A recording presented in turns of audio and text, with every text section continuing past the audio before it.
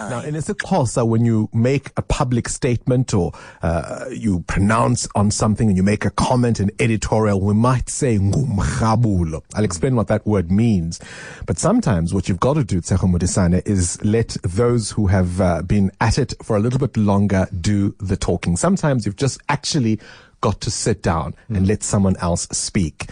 And this morning, we won't be having my umkhabulo, my comment, but I'm going to let Trevor Manuel do the talking.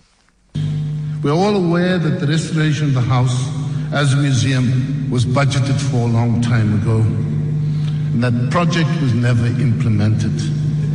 Now we are told by the former Premier of the Free State, Mr. Elias Magashule, that he has been working with the family since 2007. This is the same Premier who processed the approvals for the Estina decree, totaling some 220 million in 2 weeks.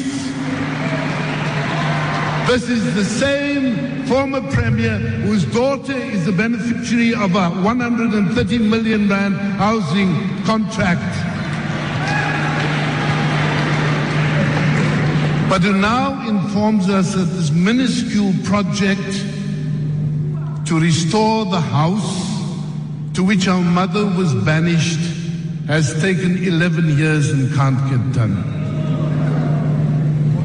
And even when he talks about, he says, well, everybody knows the money hasn't disappeared. Where is the money that was budgeted for? And even the numbers he talks about for the restoration of that very basic house, for the 3 million rand he talks about, what does he want to do? Does he want to gold plate the window frames? Does he want to put in a jacuzzi? Does he also want to air condition the house? No, that must remain that place of pain. It must be the place where we take our children and our public servants and remind them of the words of Madiba at his inauguration, never, never and never again. But if the motivation is not to break the intergenerational poverty and deprivation, if the motivation is not to forever end oppression and exploitation, if the motivation is self-enrichment, then you get the dilly-dallying that we're seeing at the moment.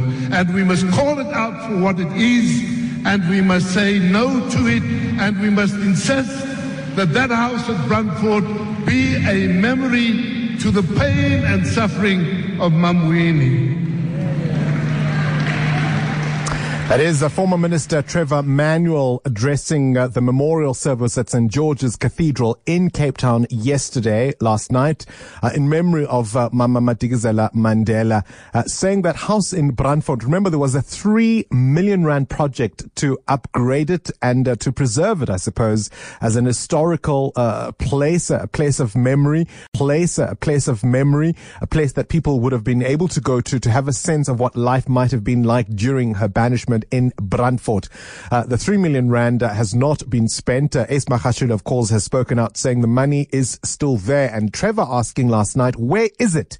Where is the money? And this is the conundrum, if you go back to my comment a little earlier, that the ANC faces as it tries to convince voters that there is a new dawn, that it is moving forward.